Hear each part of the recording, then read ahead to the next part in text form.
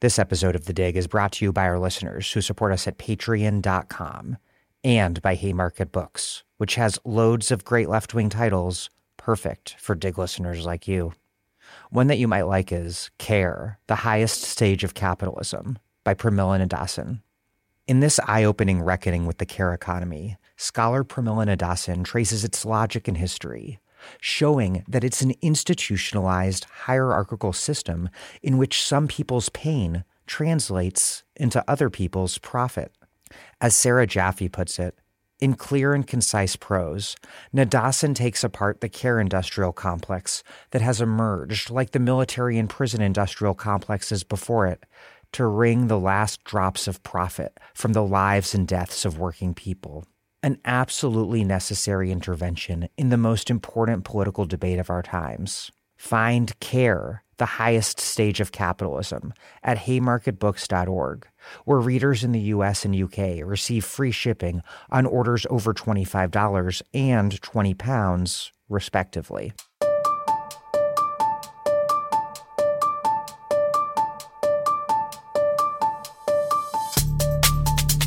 Welcome to The Dig, a podcast from Jacobin Magazine.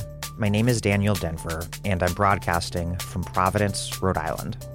Today's episode is with Richard Seymour, one of the few people I know who can speak very intelligently about pretty much everything. This is the first of a two-part interview reanalyzing a general political conjuncture that has radically changed over the past month plus and continues to change rapidly every day. This episode is about Palestine, but unlike my recent episodes on Palestine with Noura Erakat and Ariel Angel and with Tarek Bakoni, this one is about the politics of what's happening in Palestine and how they're reverberating through the American and British political systems and then throughout the entire world system. Before we get this podcast started, please step up to support The Dig with a contribution at patreon.com/thedig. You should support us because, depending on how much you give and where you live, we will send you a thank you gift in the mail, a mug, a tote bag, a book, or books. We also send all contributors our excellent newsletter by email. You can also check that out, though, along with our vast archives at thedigradio.com. But the reason you should really contribute to The Dig is because The Dig is a unique political education project. We provide the sort of ruthlessly in-depth analysis of everything to a broad global left-wing audience of organizers, political leaders, and intellectuals in a way that no other Anglophone podcast does. And we can put out every episode with no paywall so that every single person who wants to listen can do so for free, even if they can't afford to contribute, because those of you who can afford to contribute make a contribution at patreon.com/thedig. If you can afford to contribute, do so now. That's patreon.com/thedig.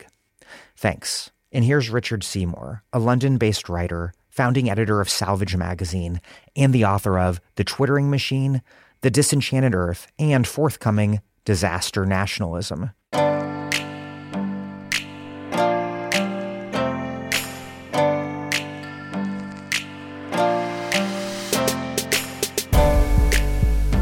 Richard Seymour, welcome back to The Dig.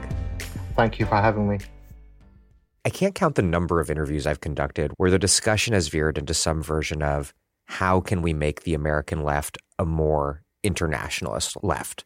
And I'm not sure what these conversations look like in the UK, but in the case of The Dig, often me and my guests would despair at the lack of internationalism, even as we found many good explanations as to why today's left was much less internationalist than lefts of the past. But now we see, and I'm speaking of the U.S. left here, I don't know how this compares as well in Europe, but in the U.S. we're seeing the most internationalist protest movement in my conscious lifetime. It's far more internationalist, really, than the American anti-Iraq war movement, for example, because it really has this throwback third worldist flavor. And to clarify, I mean throwback third worldist flavor in a very positive way. What do you make of what's happening right now in terms of this mass response against Israel? And then why is it Palestine that's the issue that's finally brought this internationalist moment about? Well, it seems to me that there are a number of things. I mean, first of all, it was very clear that for a long time, people were too busy with battles with their own domestic ruling classes. And I think that was a product of the credit crunch, the austerity measures. I know you didn't have proper austerity in the US, but certainly at a state level, there was lots of austerity. And God, what is there to cut in the American welfare state, such as it exists? But I think that I had hoped for a long time that climate change would be the issue around which a global consciousness, a planetary consciousness would be formed. But to be frank with you, I'm not at all displeased that it's Palestine, though it's devastating that it's taken a genocide to trigger that. As to why, I have wondered about this from the other side, which is, why is Palestine the locus of this global madness where all the rules that ordinarily apply no longer apply, where liberal internationalists, so-called, like Biden, suspend the rules? You know, in the past, if a government was committing genocide or even, plausibly engaging in massacres that could be construed as genocide, I think the US would have been a bit more reticent, even if it was an ally. I don't know, I can't say for sure if that would be the case if it was the Israeli government doing it. But I know that, for example, when the Gujarat pogrom happened, even the Bush administration was forced to suspend or revoke Narendra Modi's visa. Right. And this was, it was, we're going to war for humanity, for liberalism, for human rights, also for, domestic security, realpolitik, et cetera, But there was a basic liberal understanding of those wars.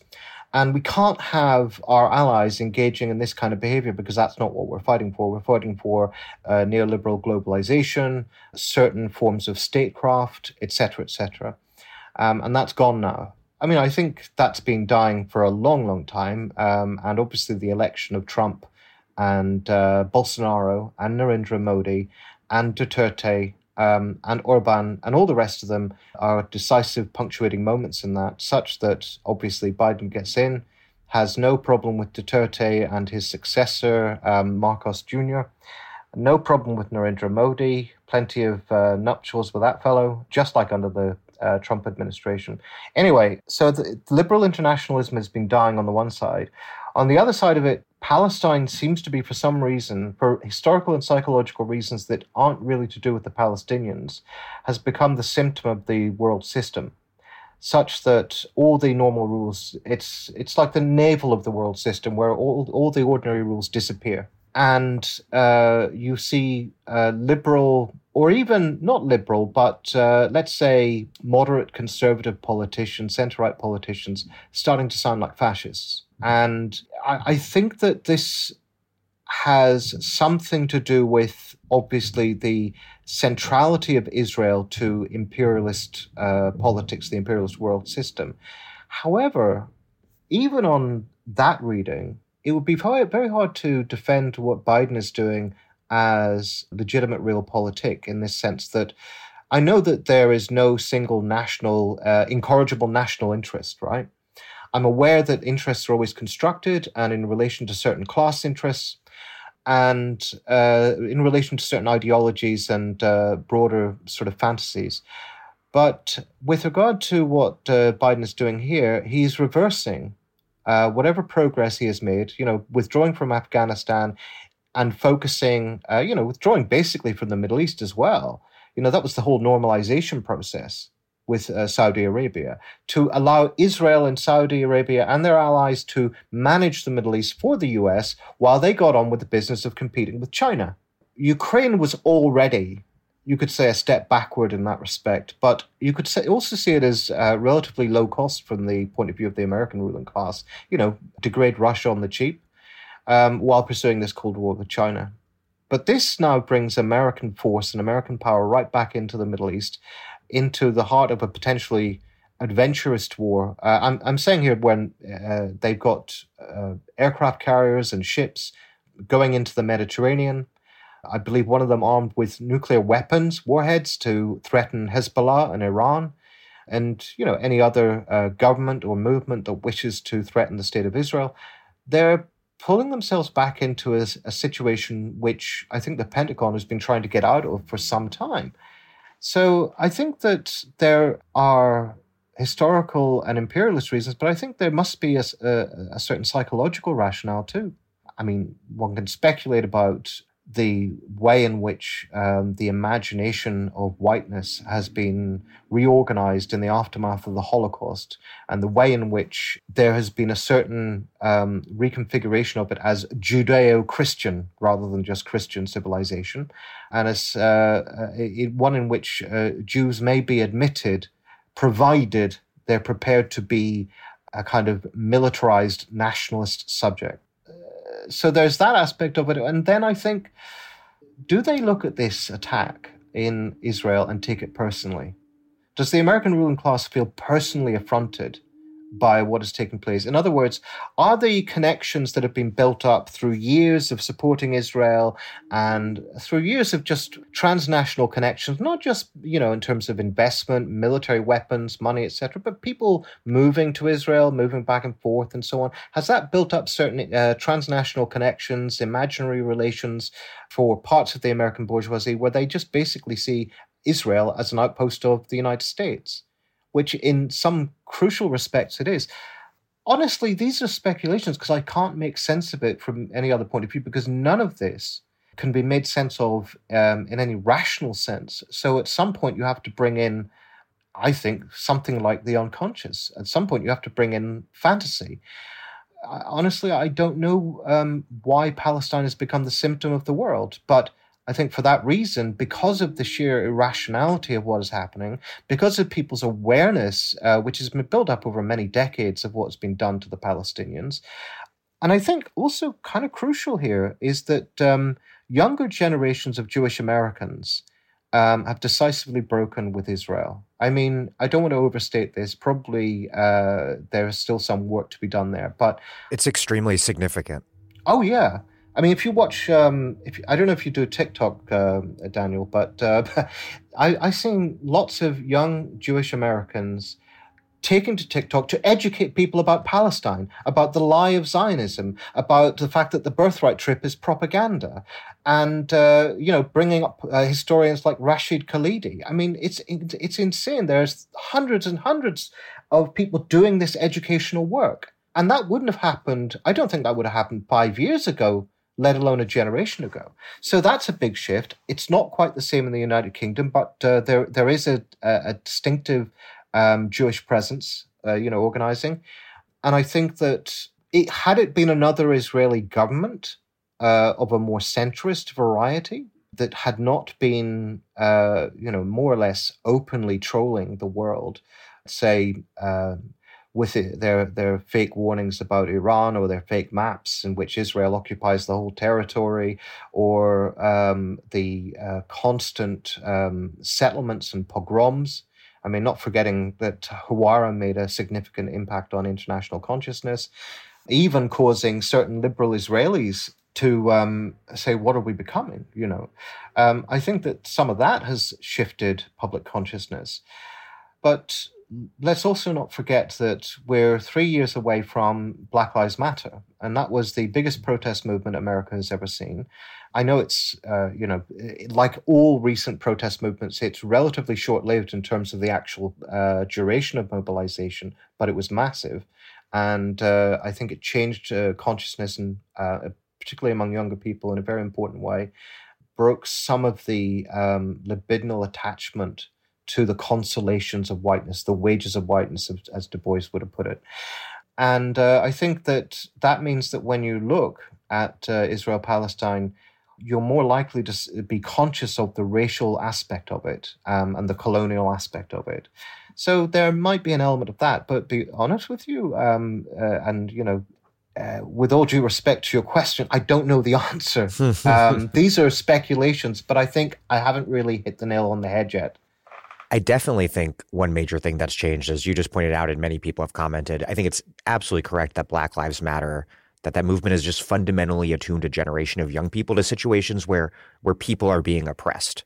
And there's no degree of propaganda aimed at mystifying that can dissuade people from seeing obvious situations of oppression. I think that's definitely true.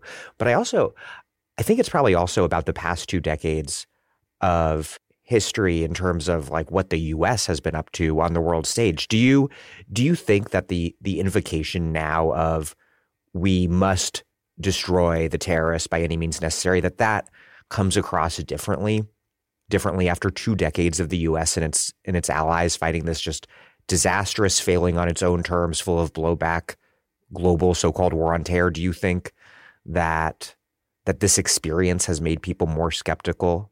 100%, yeah. And I mean, the fact that this comes a couple of years after Biden had to withdraw from Afghanistan.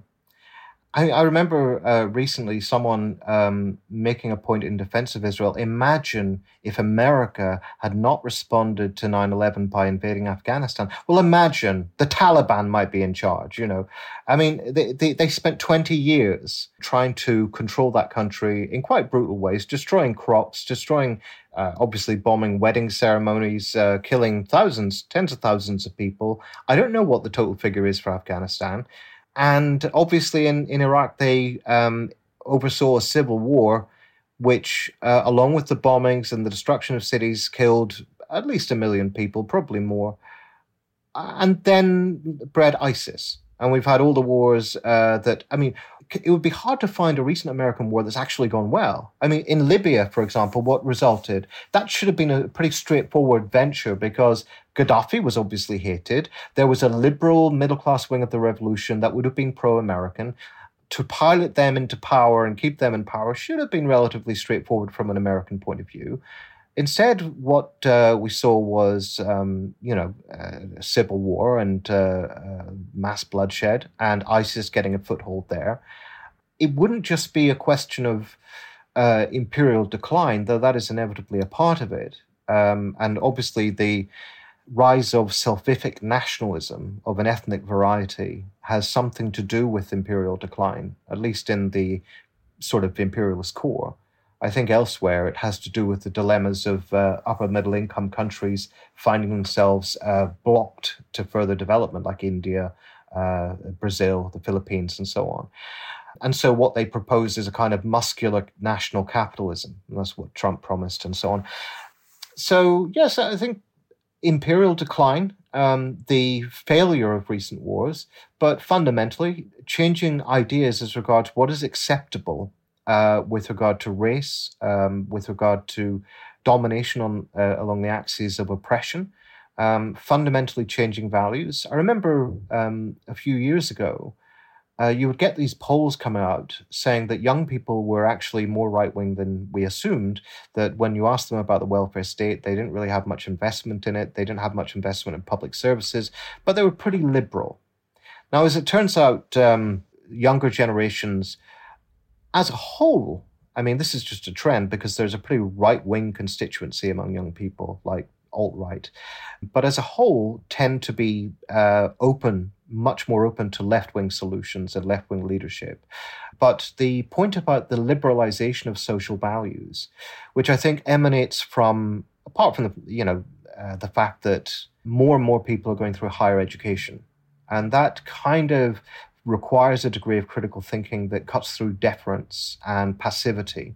I'm not saying that higher education is necessarily going to lead you to radical conclusions. God knows America's liberal establishment is proof of that. But the fact is it's a different kind of education that you get than you get at elementary or high school level. And that's one part of it, breaking down authoritarian values, breaking down relations of deference. Another part of it is modern corporations are designed, the kind of work that people do often involves the provision of services or effective labor, which requires getting along with people, requires tolerating difference. It produces different kinds of subjectivity, I think. I suppose the fact that we now live in a system of international telecontinents generated by social media, the social industry, as I call it. Cybernetic capitalism has generated different relations to the other. This means that where we see race politics succeeding, it's often quite innovative Because, like Trump, for example, could appeal to a section of the Black electorate and Hispanic electorate, for example, along the lines of the politics of racial despair, which Corey Robin writes about in his excellent book on the Supreme Court Judge Clarence Thomas, and along the lines of Black capitalism. And in this UK situation, there's a similar thing where we've got a government which it's a very, very right-wing government. It's conservative. It has a very high number of Black and Asian sort of people in the cabinet.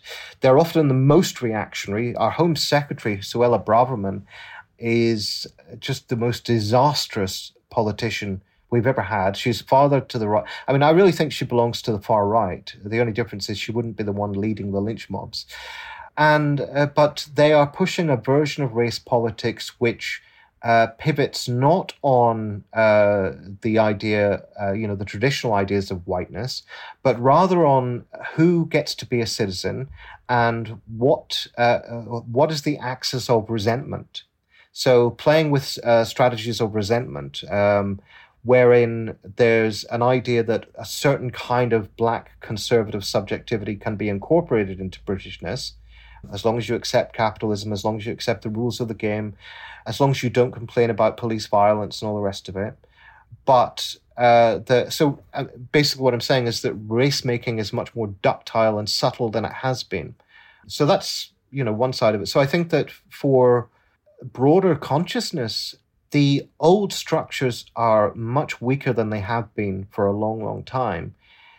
What hasn't yet been developed, and what may be developed out of this, is a coherent, let's say, internationalist or planetary consciousness. This is just a tripping point, an instigating point where those kinds of consciousnesses can be forged.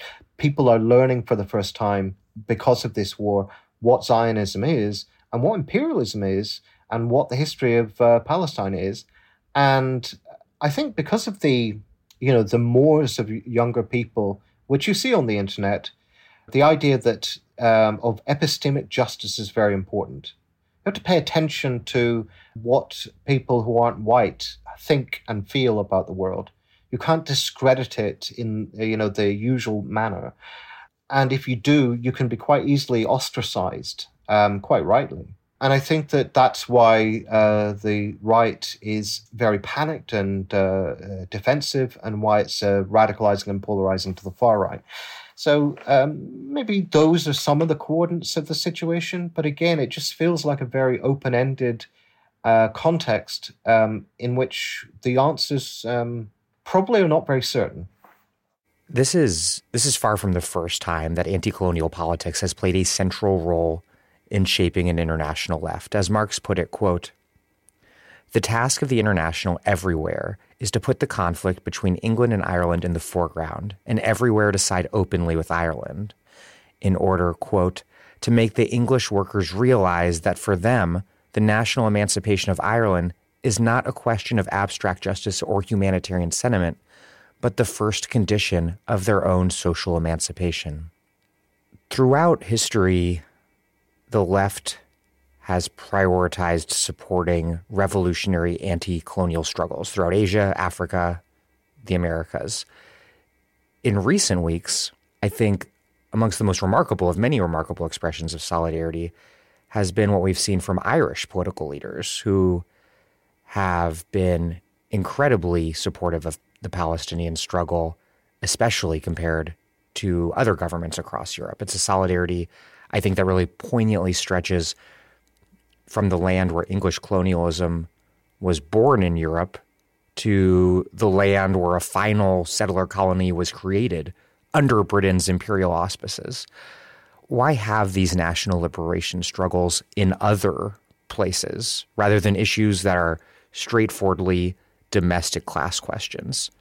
Why have they so long been so crucial to socialist, left-wing, labor, emancipatory politics? I mean, first and foremost, I think that the national form has been the form in which democratic aspirations have occurred for historical reasons.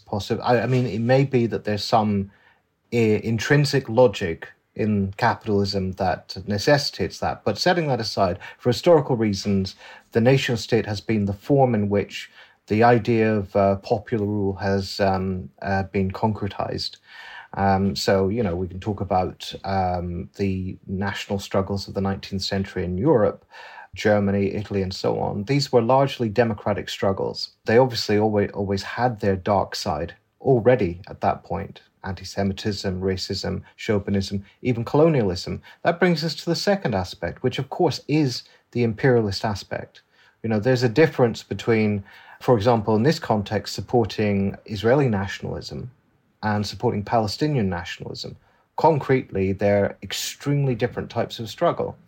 One is democratic and universalist and would seek to, James Zogby, the pollster, has carried out surveys in both Israel and Palestine, asking them what they would favor. And pluralities currently favor a sort of one-state solution. But when Israelis are asked what that means no Palestinians, get them all out.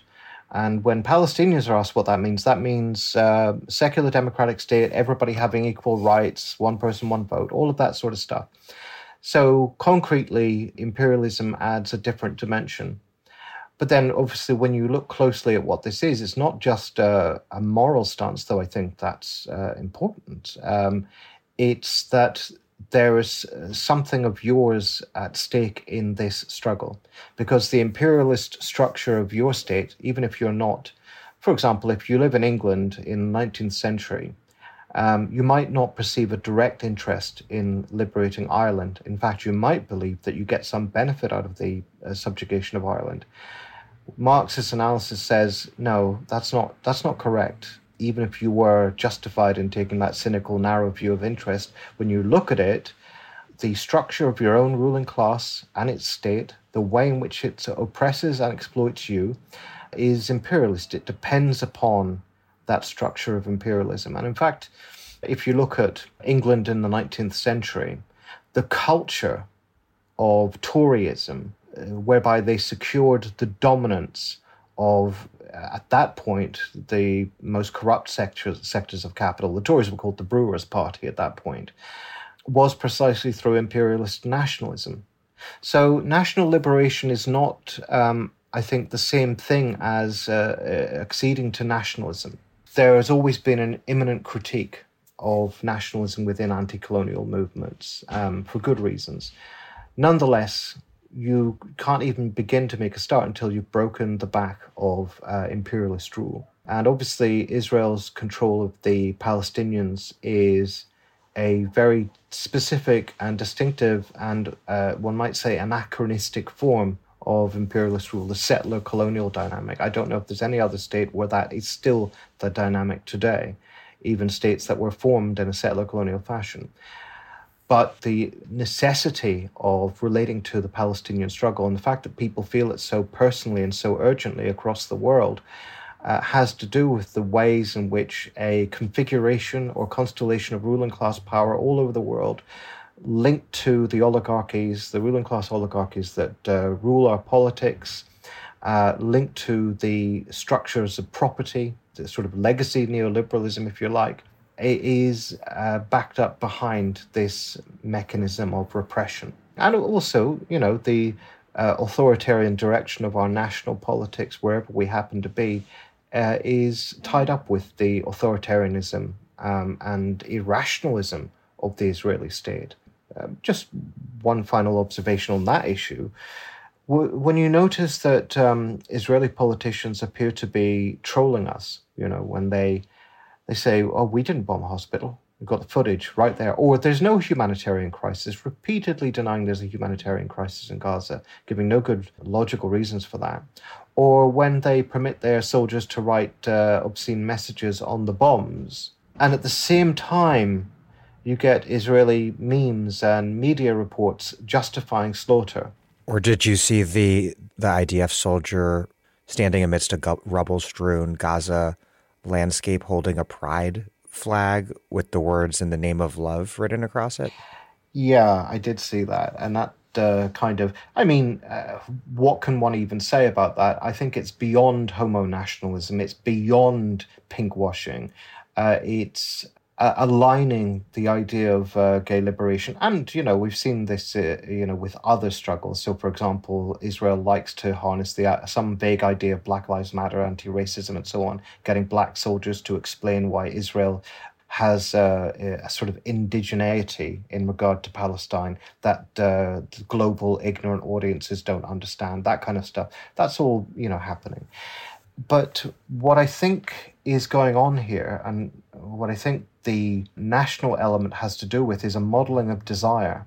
They don't expect to persuade us. It's not. We are the audience only insofar as the effort is to demoralize, bewilder, and inflict pain on the supporters of Palestinians. But for the rest, particularly for the supporters of Israel, they want aggression, they want identification, they want lols, they want solidarity.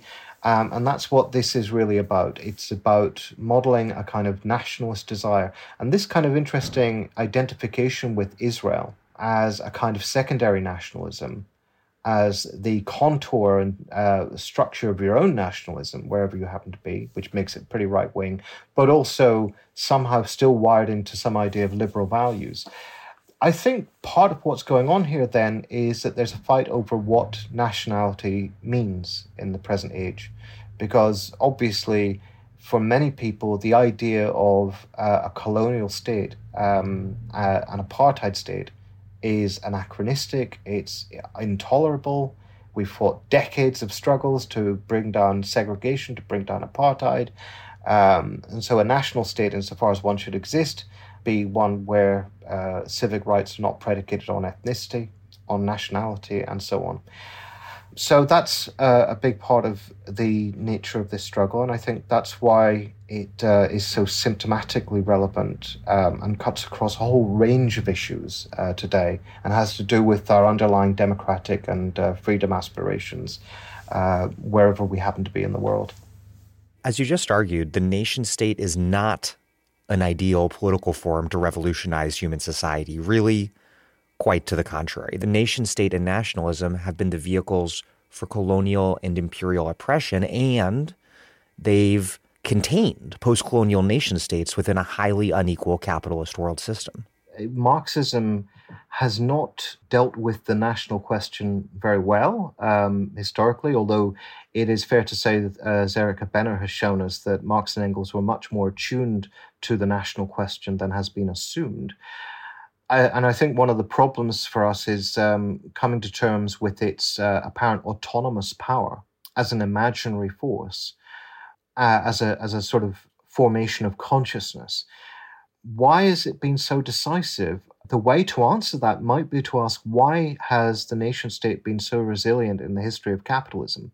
Because you could go down the road of the capital relations school and say, look, essentially capitalism doesn't need a national state. It would be much more rational to have a global state, because capital internationalizes. It batters down all walls, Chinese walls included.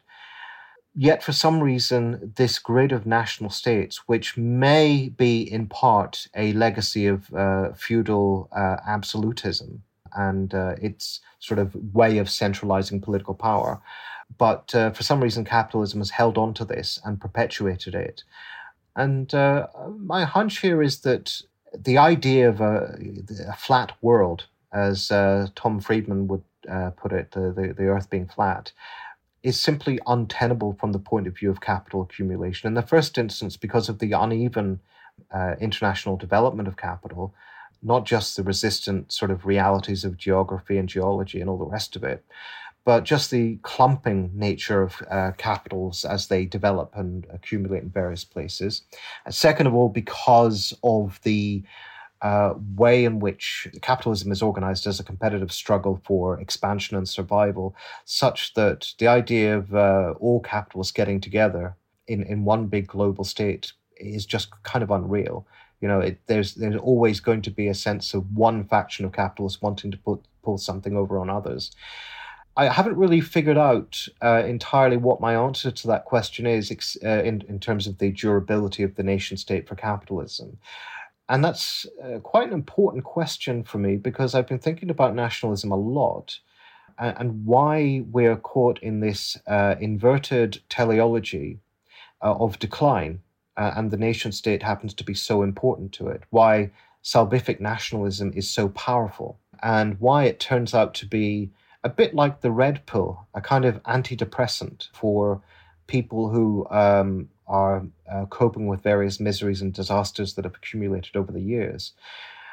Certainly the idea that there is a potential congruence between people, state, territory. In other words, between the big other, the people who guarantee the social order, and us, and some sort of transparent, lucid relationship, so that, if you're a Trump voter, you could imagine that Trump feels just like you do.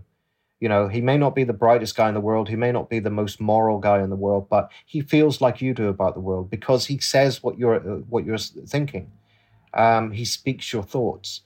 And so there's this idea of a kind of transparency, which is even more appealing than actual democracy. So I think that the nation state offers that kind of lure. Obviously, somebody has to pay for that unity. I mean, Freud had that instinct when he wrote about group psychology. I think quite wrong in most of his conclusions in that work, but nonetheless correct on this one point, that whenever you get these sort of organizations of people around the idea of mutual love, quite often somebody else has to bear the burden of communal hate, of neighborly hate. So, that's been one of the patterns with the development of the nation state. In fact, that's been a consistent pattern with the development of the nation state. External and internal enemies, the people who are repressed, the people who are oppressed, and of course, the control of national memory, national fantasy, etc., etc.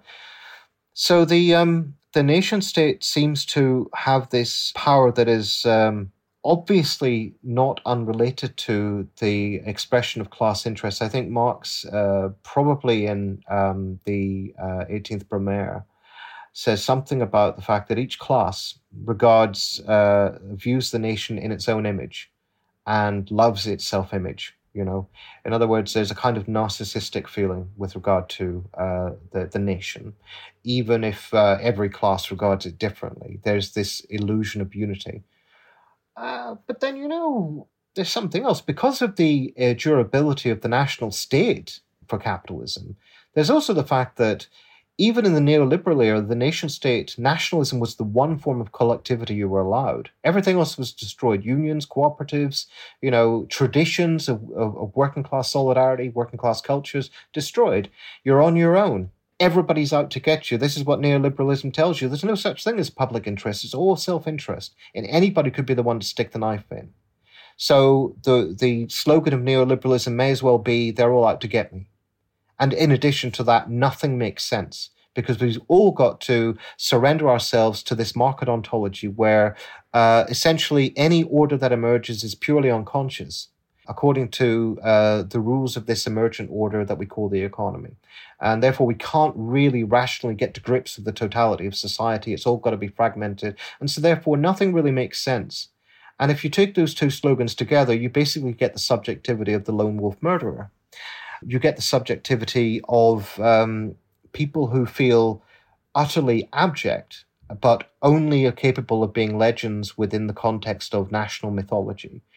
And, whether that is experienced through gaming, or these on communities, which are kind of antisocial communities, where they're all massively cruel to one another, but at the same time, you can be a little legend, even if you're not very important in the rest of the world.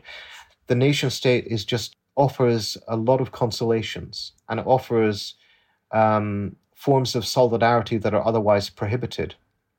I was thinking about this in connection with India and Indian nationalism, where Narendra Modi, and this was a couple of months after the Gujarat pogrom in 2002, I think it was, and this was during the War on Terror, so they were using a lot of the War on Terror idiom to justify what had happened.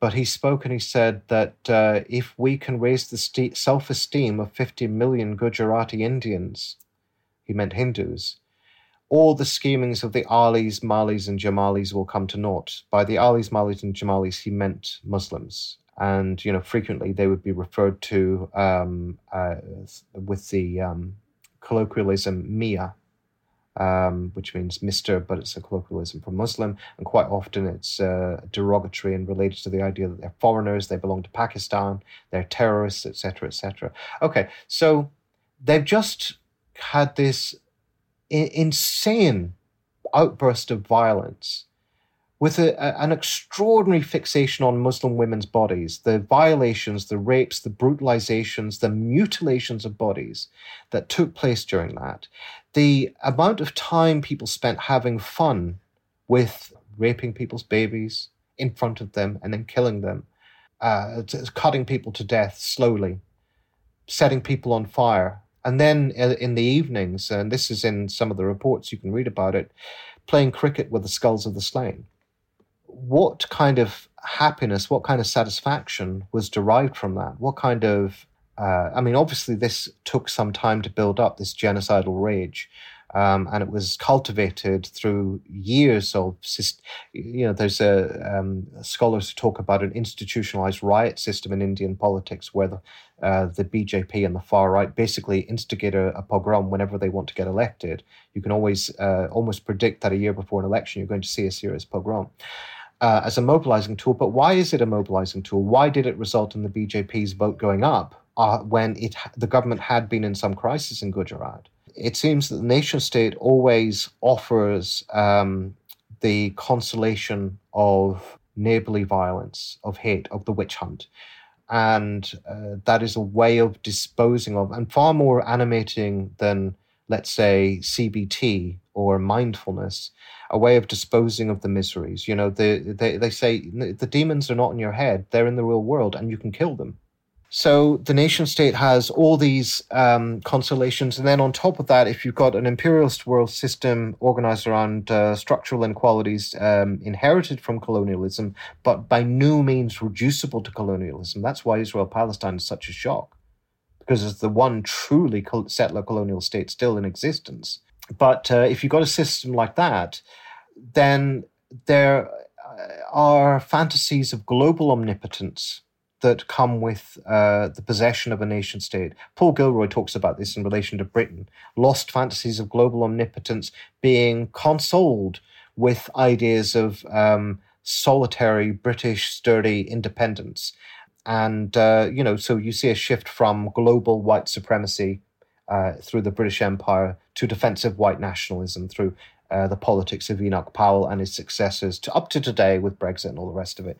So it's there's a lot of interesting ways in which the nation idea, much as the left has always had a complicated and ambiguous relationship to the nation, even Marx and Engels could see a use in grabbing onto nationalism where it could be potentially progressive in a given conjuncture or concrete situation. And certainly, the Irish question, Irish nationalism, perfectly defensible response to English imperialism. Palestinian nationalism, perfectly defensible response to Zionism and colonization. But you can see there that historically the nation state has offered people a version of the conservative praxis, which is, as Corey Robin puts it in his marvelous book on the reactionary mind, a share in mastery. You don't get equality. You don't get participation really in decision-making. You don't get real democracy.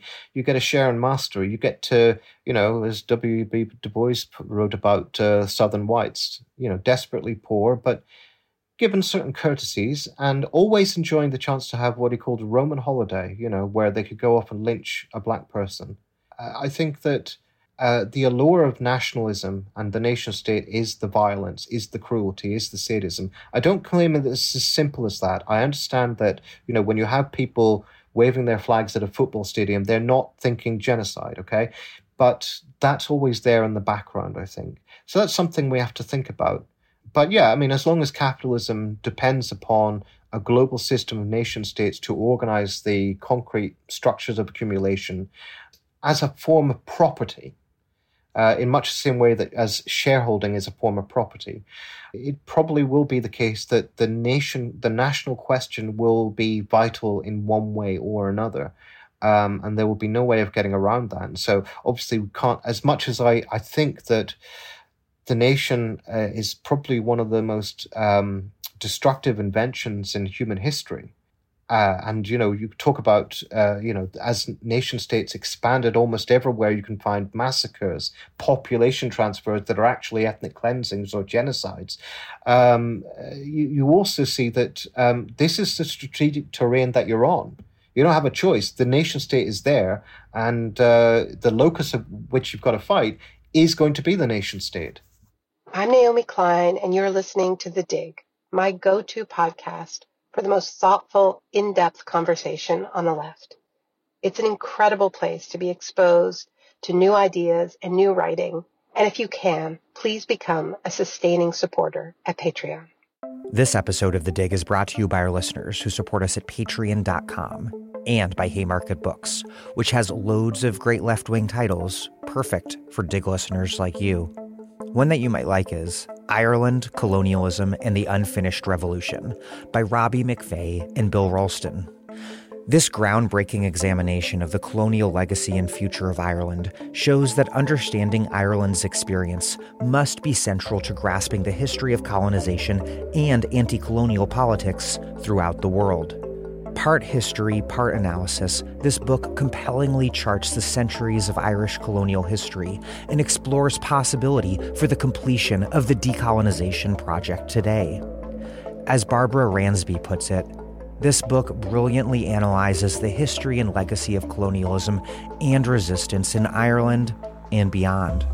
Find Ireland, Colonialism, and the Unfinished Revolution at haymarketbooks.org, where readers in the US and UK receive free shipping on orders over $25 and £20, respectively. And given that the nation state's there, to what degree is nationalism or the nation state a coherent thing that we can talk about as a generalizable thing throughout the globe? And to what extent is nationalism and the nation state a fundamentally positional question? Because as on the one hand, the nation state is this necessary and resilient sort of container for capitalism and thus dispenser, progenitor of all sorts of violence. But on the other hand, national liberation movements from Ireland through the era of mass decolonization stretching from World War II through the 1980s through, again, to today's Palestinian national movement, these national liberation struggles have been pivotal for the left and often for working class struggles, and not just for the people directly engaged in these national liberation movements, but also for emancipatory movements elsewhere. It would be hard to overstate how through the 19th century, what had previously been kind of diffuse patriotic sentiments, and often quite contradictory, and often bound up with a lot of skepticism and cynicism, were manufactured into imperial nationalism. Like, for example, Marx wasn't attentive to this, but Mike Davis talks about it in terms of the dictatorship of Louis Bonaparte. One of the things that emerged from that was an annual festival of nationalism of the French nation. And, this was really the original sort of prototype of modern far-right politics, in as much as you had the paramilitaries, the Society of December 10th, and as much as you had a dictatorship that was a kind of, well, it was the original Bonaparte state, if you like, a state that achieved certain elevation or autonomy relative to capital, various fractions of capital, and so on, in as much as you have authoritarianism and what Gramsci would call passive modernization, or passive revolution, sorry. If you look at what happened in England, it was much the same. The English had a strong Republican tradition and a strong anti-slavery tradition, like the boycott of sugar that was taken from slave plantations. They said, we won't eat your sugar because it's got blood in it. There were these big class, largely proletarian movements and forms of consciousness that were quite threatening to the Georgian establishment. And that got converted through the pageantry of empire, closely linked to the pageantry of monarchy and all the money that was flowing to the monarchy from the empire, in India especially. That got converted into a kind of, I think one would say, pseudo-democracy. What I mean by that is you're included. You don't get to actually make any decisions, but you're included. You're participating in a national identity, and that really matters through the pageantry of supremacy, of global dominance. So the English could never really be free until they'd freed themselves from that. And how could they free themselves from that? Until they'd got over the idea of superiority over the Irish, until, in the same way, the American working class has been inhibited not just by the wages of whiteness, which I vary in how I feel about that theory today. I think the wages are a little bit skimpy today, to be frank. But the wages of empire are actually quite significant in a way. And to the extent that even parts of the black working class, which have historically been more skeptical, have been co-opted into that. And so nationalism is to an extent positional in the ways that you just described. And it's insofar as nationalism is predicated upon notions of superiority and chauvinism and empire or imperialism of one sort or another, then obviously we can't really have a very complicated attitude to it. We have to try and destroy it. But insofar as nationalism is a defensive response and an important organizing step on the way to liberation, then we can't disparage it entirely. The problem is that I think, as Indian sort of Marxists and post-colonial theorists noticed, this tends to be a program, nationalism, once it comes close to success, tends to become a program for the middle class and the new bourgeoisie. It tends to obscure the sort of dynamics of what liberation would actually mean. And I think if you look at the history of Jewish nationalism, you could say in the 19th century that looked like a liberation movement of sorts, if you weren't paying attention to the colonial aspect, which of course many people weren't. If you looked at the right-wing anti-colonial movement in India, they were already violently Islamophobic. They were already violently racist. They were already sort of pro-Hitler. But they also wanted to get the British out of India. That was their nationalism. And then, of course, when you look at some of the let's go back to Zionism. Where does it start? It starts with Moses Hess. Why does it start with Moses Hess? Because he looks at the progressive aspects of nationalism. He looks at Mazzini. He looks at the German national struggle, which is a struggle against feudalism. It's a struggle against tyranny and a struggle for a modern democratic state. And he looks at those and says, if Mazzini can free Rome, then we can free Jerusalem. And that will be a step. We'll create a socialist commonwealth, and that'll be a step towards the liberation of mankind. Quite openly colonial, just as the Saint-Simonians were. I think ultimately the national idea, we can't just wish our way out of it. To that extent, I would adopt, I suppose, a quasi-Hegelian attitude, where you've got to push through what is practically there. You've got to push forward. You can't wish it away, but you've got to use the nation state to defeat the nation state. So I think liberation for the Palestinians, sure, if they were to get a one state, let's say, the maximum demand, one state, et cetera, would that really solve the problem for them? I mean, ultimately, would that solve their problems? Because they would still end up, let's say, they were to gain full citizenship and right of return for all refugees. They would still, I think, probably be racially oppressed. Because we're not talking about 1960s-style military defeat of Zionism, and all the settlers move away. That's not going to happen. And it would probably be quite catastrophic if it happened in that way. It would be violent, bloody, etc. No, it's more likely to be through an anti-apartheid-style struggle, which means coming to some sort of ultimately political solution. And we've seen what can happen in South Africa. Basically, you overcome apartheid, but you still have the racial hierarchy. So what I'm saying is, it can be a stepping stone, it can be a way forward, but I think ultimately the nation state as an idea, we have to start thinking beyond that. And one of the things that I will give the cultural Zionists credit for, people like Buber and Arendt, who I would be very critical of for their blindness as regards what Zionism actually meant for the Palestinians. But they were very serious in their criticisms of nationalism, and they were trying to come up with alternative ways of organizing politically. What did Arendt want? She wanted a Mediterranean federation of Jewish Arab councils, of politics based on friendship. Now, that's not a Marxist answer, obviously. I'm saying it's an attempt to invent something, given Arendt's understanding that the nation state is actually in decline. Maybe she was right about that. Maybe the nation state is ultimately an untenable institution and she was just a bit premature in declaring its end. But maybe we should, in our imagination, given what climate change is going to do to us, given the rise of statelessness that Arendt talked about and was made the center of her discussion of totalitarianism, because she was stateless herself for 18 years, she understands something about it.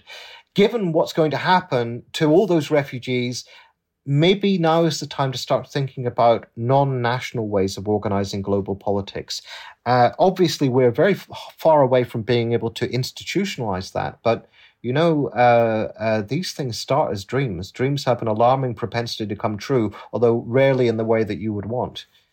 What we're seeing really profoundly in the U.S. and I think also in the U.K. and likely other places is this extraordinary contradiction between significant portions of the general public and the political class. More specifically in the U.S., a contradiction between a significant portion of the Democratic Party's voter base on the one hand and the party's elected officials in Congress and Biden on the other. And in part, it feels like Biden and others are stuck in the past in terms of their basic assumptions as to where Americans are at on Israel and Palestine. It's as though the ground is shifting beneath their feet and they don't know what to make of or do about it.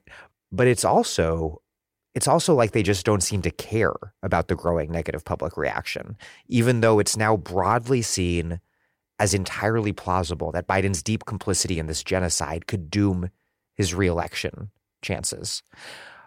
Watching from the outside, what do you make of this explosion at the Democratic Party base and the way it's bumping up against this resolutely, really overwhelmingly, minus the squad, the 18 calling for a ceasefire, against this otherwise uniformly and resolutely Zionist Democratic Party officialdom? And how does that then compare to what you're seeing in the UK and what you're seeing wherever else you're paying attention to, including maybe Germany, whose embrace of Israel is particularly intense and weird? Yeah, it's very creepy. Really? Yes, it is. Yes, from the outside, it reminds me of when these governments would get elected in Europe circa the 2010s, the early 2010s, and they would get elected on an anti-austerity basis and would immediately pivot to implementing austerity, knowing that this would destroy their electoral chances, knowing that they would be despised. And PASOKification, even after that actually happened in the case of PASOK in Greece, and it was discernibly a pattern with other social democratic parties, they still did it. Well, I have a few thoughts about this. One is don't underestimate the class consciousness of bourgeois parties. And I mean that in terms of their consciousness of the needs of capital in general, their willingness to sacrifice their democratic credentials for that. But I suppose probably more important than class consciousness per se is its particular mediation through the state and the sort of structures and institutions and, I guess, congealed ideologies of the state. I think that one of the things that the British establishment hated about Jeremy Corbyn was his foreign policy stance. I mean, that was the thing that drove them mad, even though the things that he said were pretty mainstream as regards British public opinion. But they were just completely... He had to be portrayed as some sort of cranky anti-British weirdo. And they and anti-Semite. Yeah, and well, that's another thing. I'll come back to that. But just to say, the attacks on the basis that he had met with Hamas leaders didn't work. People didn't care. They weren't interested. I think most people probably think, well, politicians meet people. You might go and meet Ariel Sharon or Netanyahu. Is that better? That kind of thing. And also, they tried to attack him on the basis of associations with the IRA. And that was the big line in 2017. Didn't work. So they tried saying that Labour had become full of Trotskyites and militant and all the rest of it. That didn't work. They tried saying that Corbyn was in bed with Hamas. Didn't work. With the IRA, that didn't work. It did work with a certain older sort of demographic in certain sort of swing constituencies, but it didn't work with the wider electorate, and especially with younger voters who have grown up with the Good Friday Agreement and the peace and the fact that Tony Blair shook hands with IRA leaders, for God's sake. This was a done thing. So they really hated him for that. They eventually came after him over anti-Semitism. It was always clear that this was about his position on Britain's relationship with the State of Israel. I mean, it wasn't only about that. I think Israel is kind of an overdetermined issue, especially in British politics. So it's linked to all sorts of ideas that are supposed to put you outside of the mainstream. Like if you're not supporting Israel, then you're probably in favor of nationalizing sausages and all the rest of it. There is a sense in which I think foreign policy is certainly in imperialist states, the one thing that you can't mess with. You can talk about redistributing a little bit of wealth. You can raise taxes a little bit. You can have your public services if you can get away with it. If you can manage to, dance around ruling class resistance, etc., etc. But you do not touch our armies and our air force and our navy. You do not touch our foreign policy because that is the basis of. It's the entire structure of accumulation. It's the entire predicates of accumulation. The Atlantic Alliance. It's the Trident nuclear submarine situation in the UK comes to mind as well. Oh, God, yeah. I mean, it's amazing that issue. I mean, almost nobody in the UK wants this thing, and there was some significant resistance to renewing it, but it was pushed ahead because public opinion is not important on these matters. So I think that when it comes to the State of Israel. For the American government, it's been apart from the fact that Biden himself has defined himself as politically Zionist, feels obviously some sort of intense connection with the State of Israel, and has always felt that its massacres were justified. Sabra and Shatila, it was great what you did. It had to be done. If Canada, bombed us, we would certainly go and commit some massacres there. I mean... They're going to commit massacres in Canada. This is who Biden is. But I don't know that it would be fundamentally different if somebody else was in there.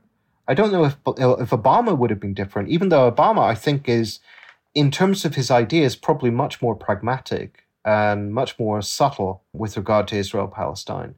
But when he was actually in power, he did much the same stuff. But we've had decades in which the American government has spent hundreds of billions of dollars on the Israeli military, especially since 1967, obviously, in which it has invested in the politics of being pro-Israel, partly as a counterpoint, emerging out of the 60s and the politics of Black Power, the civil rights movement, the anti-war movement, partly as a counterpoint to all that, as a wedge, part of a broader social coalition sustaining a certain kind of hegemony. For the right, it enabled them to, bring a certain section of the Jewish middle class, the rightward-moving Jewish middle class, along with Christian right, along with, various types of ethnic absolutisms being wedded together here, along with the neoliberal ruling class and parts, racially motivated parts of the blue-collar vote, et cetera, et cetera, et cetera. Okay.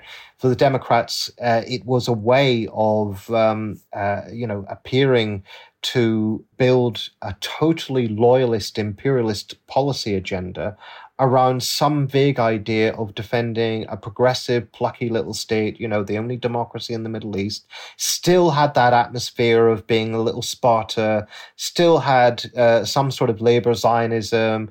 There was, I think, this kind of imaginary, and I think that that's been built into American statecraft for so long now. Yeah, it's geopolitical, and it's also economic, and it's international, and also domestic, and affective, social, cultural, ideological. Everything, yeah. So I think that Israel is a bit like austerity was in Europe. It's one of those things for which ultimately they know the public don't like it. And even if the public hated it, and I'm not convinced that this will cost Biden in the way that austerity cost European social democratic parties, it will cost him. I mean, that's very clear. But he could still scrape through a victory even with the votes he loses here. But even if he doesn't, I think he'd be quite happy to, take one for the team, as it were. I think knowing that Trump would get in and basically maintain the same foreign policy. Why would he maintain the same foreign policy? Because Biden maintained the same foreign policy as Trump, which Trump's foreign policy was basically a version of Obama's, as recommended by the Pentagon. So that continuity, I don't think they're terribly worried if the Democrats get booted out. They can always turn around and vilify Palestinian solidarity. You cost us. You ruined it. You and your protests, you did this, you put Trump in power, all the liberal bile that will be coming out of the mouths of MSNBC talking heads, the celebrity pundits and so on. They can always turn to that. And then when people get terrified and sick to death of Trump by 2028, they hope they will be able to get back again. You know, they like that seesaw. In fact, it's ideal for them to have a situation where you can choose between murderous liberal imperialists on the one hand and far right on the other. That's how they've done it in France. That's what they hope to engineer. And it means that you always basically have a choice between two pro-systemic options.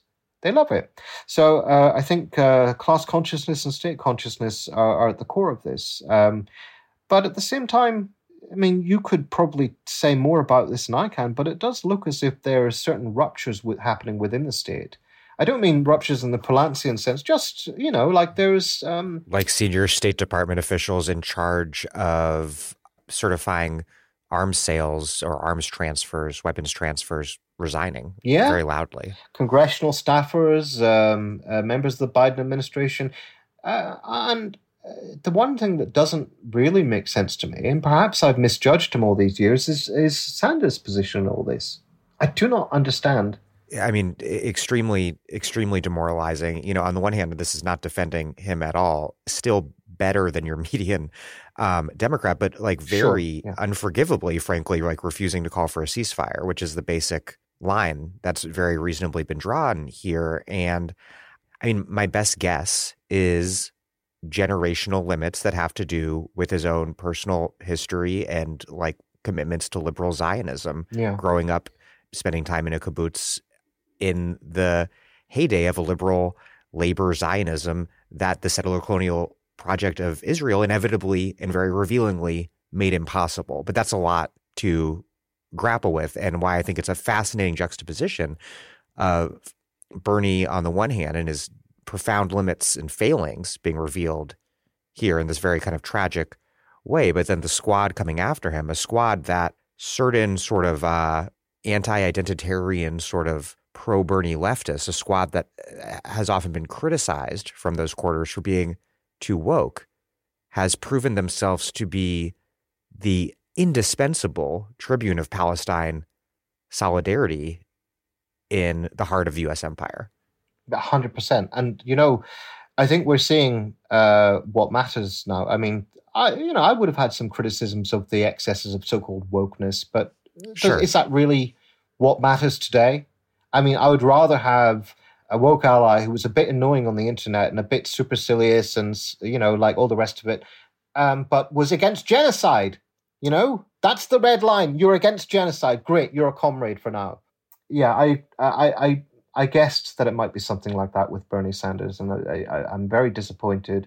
But at the same time, I'm not so dispirited by that, because ultimately his day is finished. It's just what bothers me is more that he's going to go out on such a bum note. Such a gifted politician, and did when he was at his best, he did the left a lot of favors. I mean, he helped push things forward. And to be fair to him, he told AIPAC where to stick it when it was still difficult to do so. So yeah, that's very disappointing. But I would say this in terms of the UK context. We talked about anti-Semitism and Corbyn.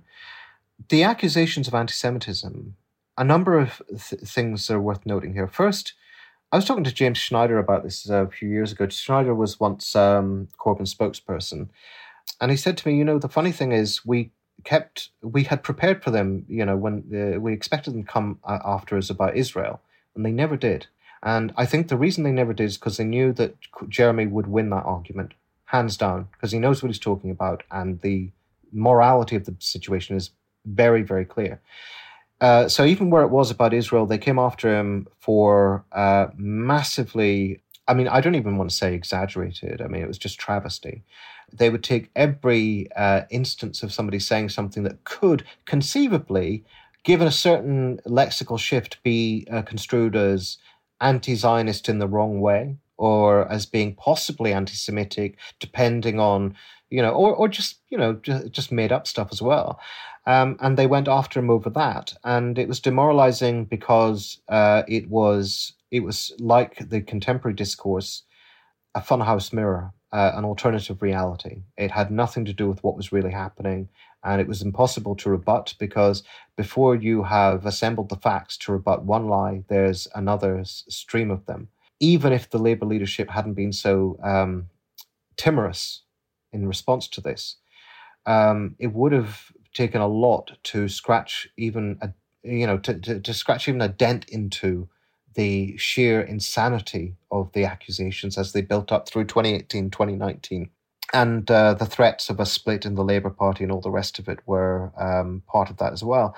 But I would say this, when you've got something like this happening, this is very clear now in retrospect. It was probably partly clear at the time, but it was obscured by the need to maintain open lines of communication with the mainstream, as it were, a populist mainstream, but nonetheless the mainstream. That what people needed was a rallying cry. In other words, it wasn't this bureaucratic stuff of, we're dealing with anti-Semitism, we're introducing these new measures, don't get caught up in the hysteria, etc., etc. No, what people needed was a rallying cry, so that when Jeremy Corbyn was asked about this on national television, what he needed to say was, no one takes this situation more seriously than us, no one takes anti-Semitism more seriously than us, but we will not be vilified and demonized by you because we're trying to change the country. And that's what's happening here. And I think to that, the rank and file, the grassroots, would have responded positively and would have felt they had something to fight over. And we were not given that opportunity. And as a result, we were led into this demoralizing cul-de-sac where eventually Jeremy Corbyn's Labour absurdly could be described on the front page of Jewish newspapers in this country as an existential threat to Jews, and where quite a lot of Jewish people, frankly, were genuinely afraid that, had been misled to the point that they thought if Jeremy Corbyn was elected, they would be getting beaten up on the streets. So I think we helped this discourse to consume us by giving it time of day on the terms that it was being put to us, rather than attacking it in the way that it needed to be attacked. Right now, thankfully, I think people learned their lesson after 2019, particularly when Keir Starmer suspended Jeremy Corbyn from the Labour Party, suspended the whip. And it became clear when he started driving out Jewish socialists who were critical of the state of Israel from the Labour Party. But this genocide in Gaza and the surrounding discourses clarified things immensely. I think, the fact that we're seeing, and there's always been this, Jewish people on the left being vilified as though they are part of this anti-Semitic wedge. I think that's like what's most surreal about the anti-Semitism accusations in the U.S., not just the obvious fact that anti-Zionism is not anti-Semitism and that this is a cynical ploy to try to shut everyone up. It's that young left-wing Jews in the U.S. are at the forefront of the anti-Zionist movement here and are just a substantial part of the American left. The American left is one of the most substantially Jewish spaces, milieus, you can be in the United States. And so these accusations aren't just attempting to delegitimize Palestine solidarity, though they are doing that. They're also attempting to obscure this intense conflict within the American Jewish community over Israel and consequently, fundamentally, what it means to be Jewish in America. That's very visible. But one thing is very clear. We were, I think, afraid of those accusations. I don't think we're afraid now. I mean, when we see anti-Semitism, we're going to deal with it. Make no mistake about it. If somebody gets up in a protest and starts saying some anti-Semitic shit, they might get some bruises. I mean, I'm not encouraging violence. I'm just saying it might happen. But they certainly will be escorted away from the protest. But the other thing to say is we're very clear on this. The protests are the alternative to anti-Semitism. You see the anti-Semitic slogans being daubed on people's walls. You see the synagogues being firebombed. Those are the either they're far-right, malicious far-right activity, or they're the desperate, unthinking lashing out of people who would respond to any situation by being racist about it, or various other options. But the point is they are not thought through anti-Zionist political action or even Palestine solidarity. They're not that. And that's what these mass protests, and maybe we should talk about the scale of these protests, I mean, it's unprecedented in my lifetime. I've been involved in Palestine solidarity since, I think, 2000, 2001. And I remember there was a big pro-Palestine protest in London 2001, and we were surprised by how big it was. And it was organized largely by Muslim organizations, Muslim Association of Britain, Muslim Council of Britain, etc., etc. And the white left was scarcely there. But that was the start. There was about 80,000 people present. But, then we would have big protests every time Israel, did something else, like bombed Gaza or invaded southern Lebanon or whatever. And there would be tens of thousands of people there. And that was a shift, a significant shift. But tens of thousands of people is not what we're seeing now, which is hundreds of thousands. And what we've seen now is these protests coming out of nowhere. Almost immediately. Like the first protest, I think, was 100,000 strong. It was very big. I was on it. The subsequent protests have been hundreds of thousands. And I don't know what the size of this weekend will be. I mean, there's talk of it making it possibly, the biggest ever. And maybe that will be the case. Can't say. But this has come out of nowhere. In other words, it hasn't been organized. Like the Stop the War Coalition's record march back in 2003, February 2003, drew 1 million approximately. Some estimates say 2 million, but I think that's nationwide, including all the protests in Scotland and Wales and elsewhere. But that was built over a period of a couple of years. And that was built in part with the help of the mainstream press. The Daily Mirror promoted the protest. We've seen nothing like that here. What we've seen is a spontaneous movement mobilizing behind the flag of, for example, the Palestine Solidarity Campaign, Friends of Al-Aqsa, Stop the War Coalition, etc., etc. All these organizations that are actually quite small, they don't have a huge depth in civic society. Stop the War Coalition once did, but no longer does. But they have become the flag behind which people are marching. So this is just like so many mass movements lately have just assembled partly through the viral properties of the internet and the sharing of information that's made this possible. But I've never seen anything like this in my life. And I've never seen it being so regular. It's not just the size of the protests. It's every day something new is happening. In train stations, the Sisters Uncut, which is, again, a very small activist group, innovated this tactic of sitting in a train station. Great. Very visible. Not totally disruptive, not so disruptive as it's going to cause ill will, but somewhat disruptive and, bringing the issue to the fore, raising consciousness and obviously getting the Home Secretary panicked enough to put pressure on the Assistant Chief Constable, whatever, in charge of British Transport Police to try and prohibit these gatherings, not successfully. We've seen people trying to block arms going to Israel, block boats, blockading factories that supply arms to Israel. That's happening on an almost daily basis. It's amazing that there is this willingness to act at short notice, and that people seem to know almost instinctively what the issue is, what to do, and that they have to do something. This could have been a lot worse. I think if Israel had started this genocide 10 years ago, it might be a lot worse. But we're seeing a truly global movement from India to Indonesia to Argentina, Germany, even Germany, where they banned the protests in Berlin, in France, where they banned the protests, mass protests. I really think this is a rupture in the proper political sense for the ruling class. It's not just that it's, the standard thing where the ruling class doesn't listen to us and they do what they want. This is actually possibly a real threat to their foreign policy.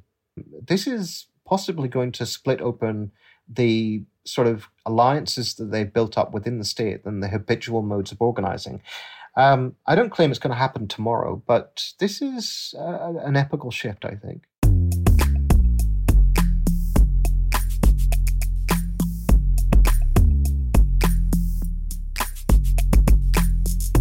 Richard Seymour is a London-based writer, a founding editor of Salvage magazine, and the author of The Twittering Machine, The Disenchanted Earth, and forthcoming Disaster Nationalism. Thank you for listening to The Dig from Jacobin Magazine. As Marx once said, after noting that the profound hypocrisy and inherent barbarism of bourgeois civilization lies unveiled before our eyes, turning from its home, where it assumes respectable forms, to the colonies, where it goes naked. While other podcasts have only interpreted the world in various ways, our point is to change it. We're posting new episodes every week. The Dig was produced by Alex Lewis. Our associate producer is Jackson Roach. Music by Jeffrey Brodsky. Our communications coordinator is Sylvia Atwood. Our senior advisors are Theoria Francos and Ben Mabey. Check out our vast archives at thedigradio.com. Follow us on Twitter at thedigradio, and please find us wherever you get podcasts and subscribe to this podcast. If it's on iTunes or another such platform, please also rate and review us. Those reviews help introduce us to new listeners. But what really does that is you telling your friends to check out the pod. Please make propaganda for us. And please do find us at patreon.com and make a monthly or annual contribution to keep this operation up and running strong. Even a few bucks is huge.